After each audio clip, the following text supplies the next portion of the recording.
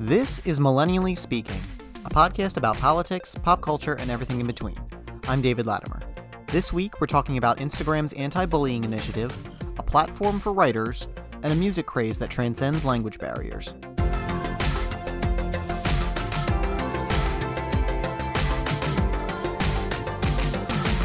But first, I want to talk about Instagram, and I want to talk about their new anti-bullying policies and ways to prevent inflammatory language. So it's no secret that social media has sort of become this really toxic place where terrible things can be said and they can sort of live in a place not only of people you know, but also sometimes just through anonymity, which makes it worse than just, spoken bullying and things like that. So what Instagram has decided to do, they've decided to sort of take this head on because they've gotten a lot of criticism for how they've handled these kinds of policies. They've decided, they announced 2 new policies that will sort of counteract bullying, or at least that's the intention. So the first one is what they're calling, or they're headlining in their press release, is encouraging positive interactions. So encouraging positive interactions, the idea is using AI, which companies have been really rolling out AI now that it's gotten a lot better. They're using it to, if someone posts a comment that is similar to ones that have already been flagged, it will pop up with a message on screen that basically asks the person posting it, are you sure you want to post this? And with a little, they post an example of what the language will be used, and it says, keeping Instagram a supportive place. We're asking people to rethink comments that seem similar to others that have been reported. If we made a mistake, let us know. So help us basically improve our AI if we're wrong.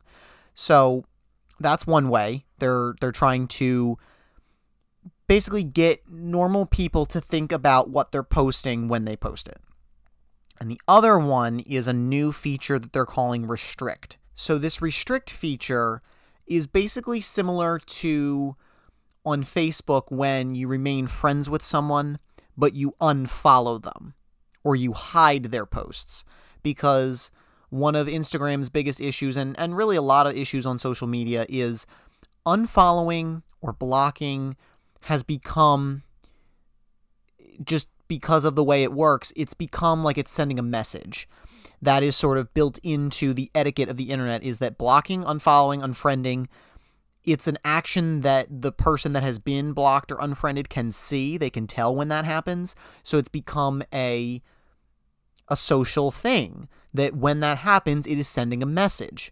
So what Facebook does is they have an unfollow feature. So you can remain friends with someone and they'll still see that you're friends with them, but you will no longer see their posts.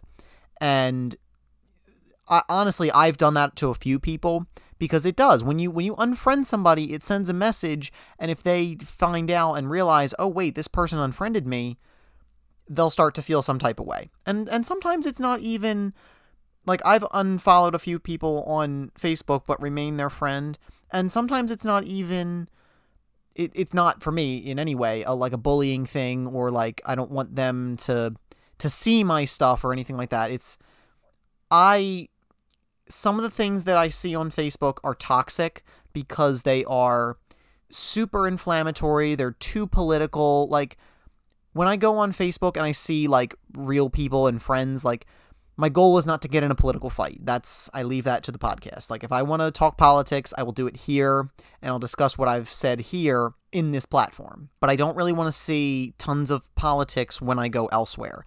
And it's not just politics, it's also fake news. So I've unfollowed several people on Facebook that are very persistent and pervasive sharers of fake news. And it's to the point where I've tried the debunking thing, and I've tried sharing Snopes articles and things that, like, debunk them. And then you get back, well, Snopes is funded by XYZ, which is also fake news. But you can't convince people once it's in their head. It's what it is. So it's for my own sanity. It's for my own personal mental health. So going back to Instagram and their policies, I think it's a great idea what they're doing. I think it's awesome that they're trying to be preemptive. Well, you can't even say that it's preemptive because they're fixing an issue that has already come up and they're reacting to it. And this is one of the good things that companies do, is when they do this kind of thing, when they on their own try to solve these issues, because what happens is there's been a lot of talk or discussion that maybe the government should get involved and the government should make a policy that companies need to act on these types of things and do these kinds of things to prevent bullying, prevent things like that. But if we've learned anything from the hearings from Google and Facebook in the Senate, it's that politicians don't understand technology. So to have them create laws and create legislation that forces companies to do things that don't make sense because of the technology, it instantly makes it so that way companies have to skirt around it. Whereas when they do it for their own business reasons, when they're taking on bullying and tackling bullying because it's a good business strategy, they do it really to the fullest that they can because it's what is keeping their customers, because otherwise their customers will leave and then they will lose money. So it's giving them an incentive to actually do it rather than being forced into it. I think it's awesome that they're doing specifically the restrict feature because, like I said, I know that in our culture, the block or unfriend has become something that is meaningful. So it makes it so that they can't really see the comments that are being left. They can't really see what's going on with your profile, but they don't get that message that you've unfriended them. And I think that's great. As for the other one, I don't know. I think a lot of times AI has definitely done some good things, but I think AI still has a long way to go. And as soon as big companies start adopting it, that's when it's forced to get better. But I know right now AI tends to overcorrect or incorrectly correct, and that's why they have the example that it's, if we made a mistake, we can fix it and just let us know. And not that, not being able to post a comment is, life or death. It's just the idea that AI can sometimes be wrong. So you don't want to restrict people's speech when AI thinks it's one thing and it's really not. Because we've seen time and time again, even just regular simple people on places like YouTube end up getting content blocked because the policies are restricting certain things and not others. And you get things that are pretty benign and not harmful at all are getting blocked, whereas you still see like real violence and things that are staying up, or inflammatory remarks are staying up. So I can't wait to see if this actually works well for them. I think it's definitely a good business move, and just I would like to see how this helps not just young people, but all users of Instagram.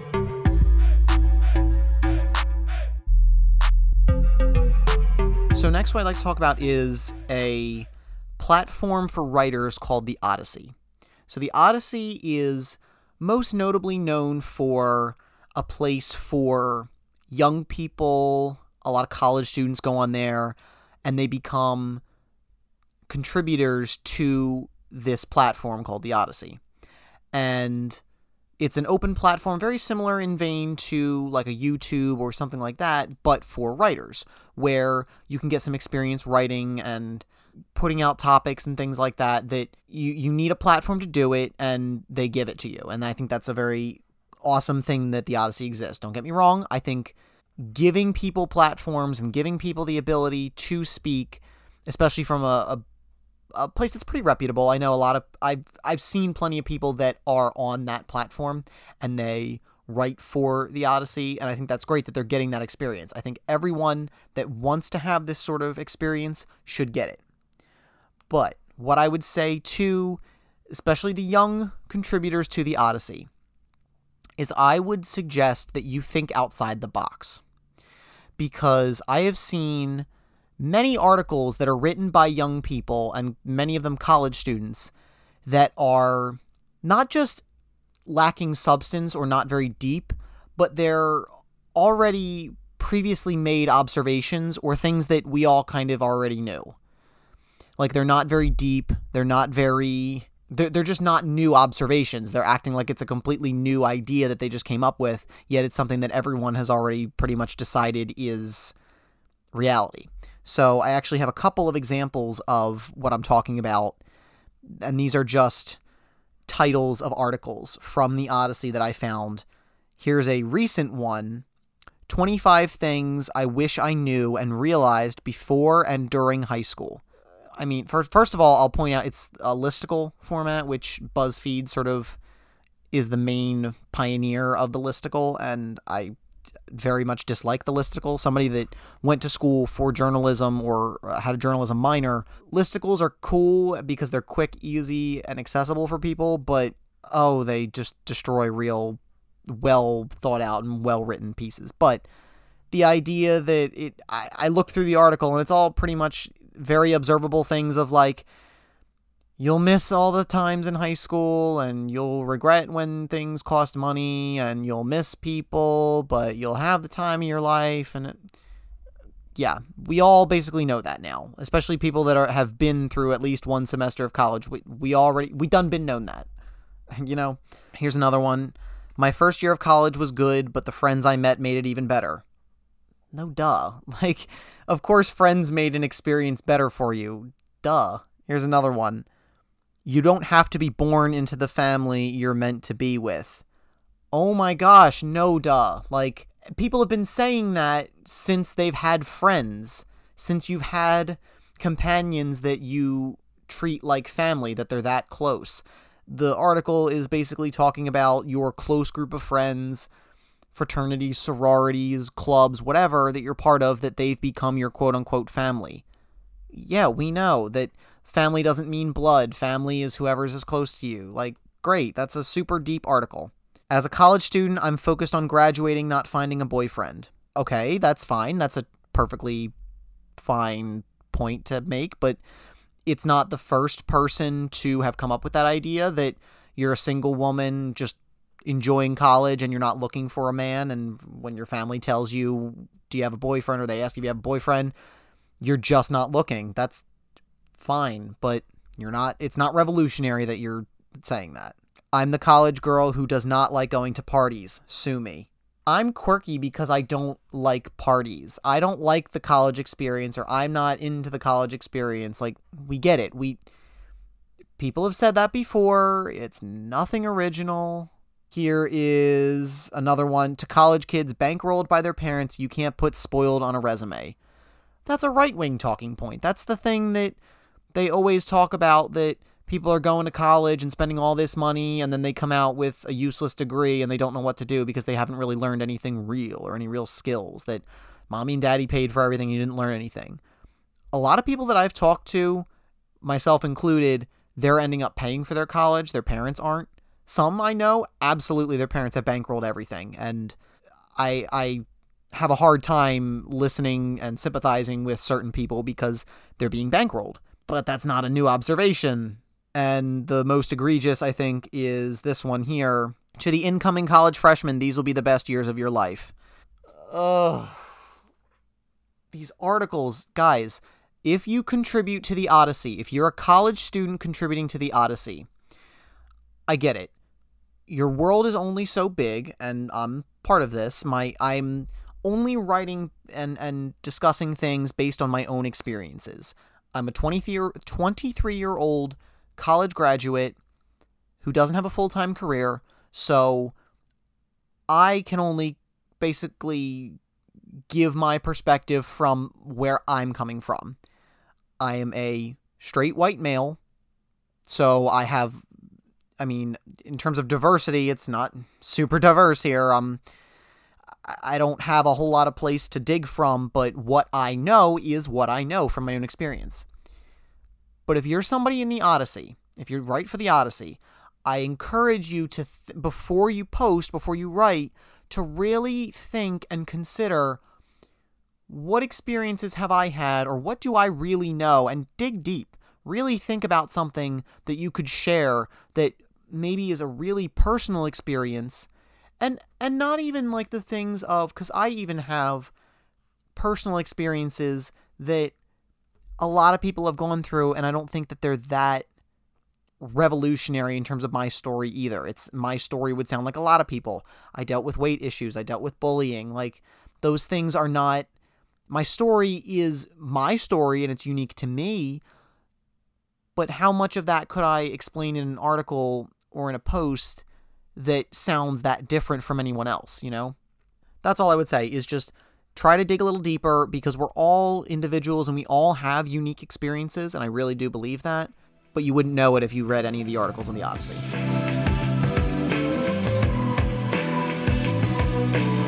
So lastly, what I wanted to talk about is the emergence of the K-pop music movement in the United States.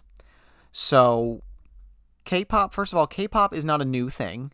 It's been around for a while, and it's not really new to the United States either. But first of all, what K-pop is Korean pop. So it's pop music that comes from or is inspired by South Korea. It features Korean artists. It features the Korean language, and it's very bright and bubbly music that is very similar to American pop, but I think even amped up a little bit.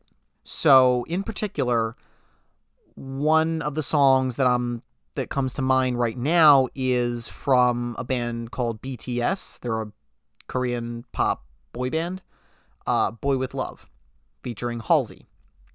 So I'm looking at it. First of all, I actually find it to be a pretty good song. It's very catchy, but it features a lot of Korean in it, and I don't know Korean, yet I feel like I'm totally fine with listening to the song and totally being okay with not knowing the language. And I don't know what that is. I don't know if is it just because the songs are catchy? Is that what it is?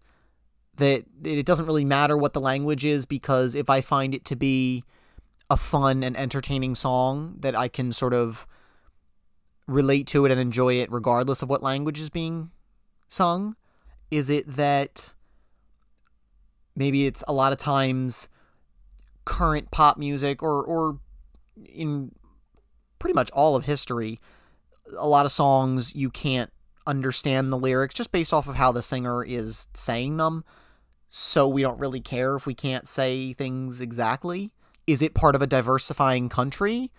Because this is not the first time that a K-pop song has sort of broken out into the zeitgeist and into the mainstream. I mean, this is one example hitting the American Top 40, but this isn't like BTS's debut song. This isn't their, introduction to America. You had back in, I believe it was 2012, you had Psy, who did Gangnam Style, and that was primarily sung in Korean. There were some phrases that were in English, so you could sort of get along and sing some of the parts, but it became a huge phenomenon in America. It was a huge thing, and it was accompanied by the Gangnam Style dance, so very similar in a vein to the Cotton Eye Joe or the Electric Slide or something like that, where you have a song that's accompanied by a particular dance. The Harlem Shake was another one like that, but it didn't really matter because it sort of transcended language barriers, and we all just were sort of listening to it and dancing along, even though most of us couldn't understand the language. And I think that's really interesting, that we're at this place where really it doesn't matter. And in recent years, you can definitely tell I think the 2010s, once the decade is done and we're able to look back on what has happened to music in the decade, I think you'll definitely see that the music of this decade has been influenced by hip-hop, R&B, rap, mostly hip-hop, and that's part of a diversifying mainstream. The mainstream is not defined by the bubblegum pop white artists anymore, but we are mixing genres, we are crossing over. You had Lil Nas X, who became a trap country artist, and we all were on board with it. And I think that's really cool. And this isn't even the first time that an artist from another country or a primarily foreign language artist has broken out in America. I mean, 20 years ago, you had Shakira with Hips Don't Lie. Now, that was primarily sung in English, but she came from a mostly Spanish-speaking audience, and she felt that she could do the crossover, and she did it well. Now, we can debate another time as to whether we like Shakira's voice, but I think it's very interesting just to see that those artists, even back then, were crossing over and being in the mainstream. And now, even today, it's getting even more diverse with foreign language. So, I mean, is this sort of the direction that American music is going to head? I think clearly that's, it's a question that we can't really answer because we're not going to know. We can't see the future. But just based off of how this decade has gone, I think you're definitely going to see a lot more diversity. You're definitely going to see a lot more foreign language making its way into the American music. And it's sort of a unifying force. I think we don't have to speak the same language, and we don't have to even understand why we like something to like it. I think these really bright and fun songs, even if they're spoken in another language, I don't think it really matters. I think if we can all relate on some level to something, if music is that thing that does that, I'm all on board, no matter what language it's in. And that's all for this edition of Millennially Speaking. I'm David Latimer. Be sure to rate us on Apple Podcasts or wherever you listen. And if you like this podcast, share us with your friends. We're also on Instagram at millennially_speaking and on YouTube, Millennially Speaking. We'll be back next week.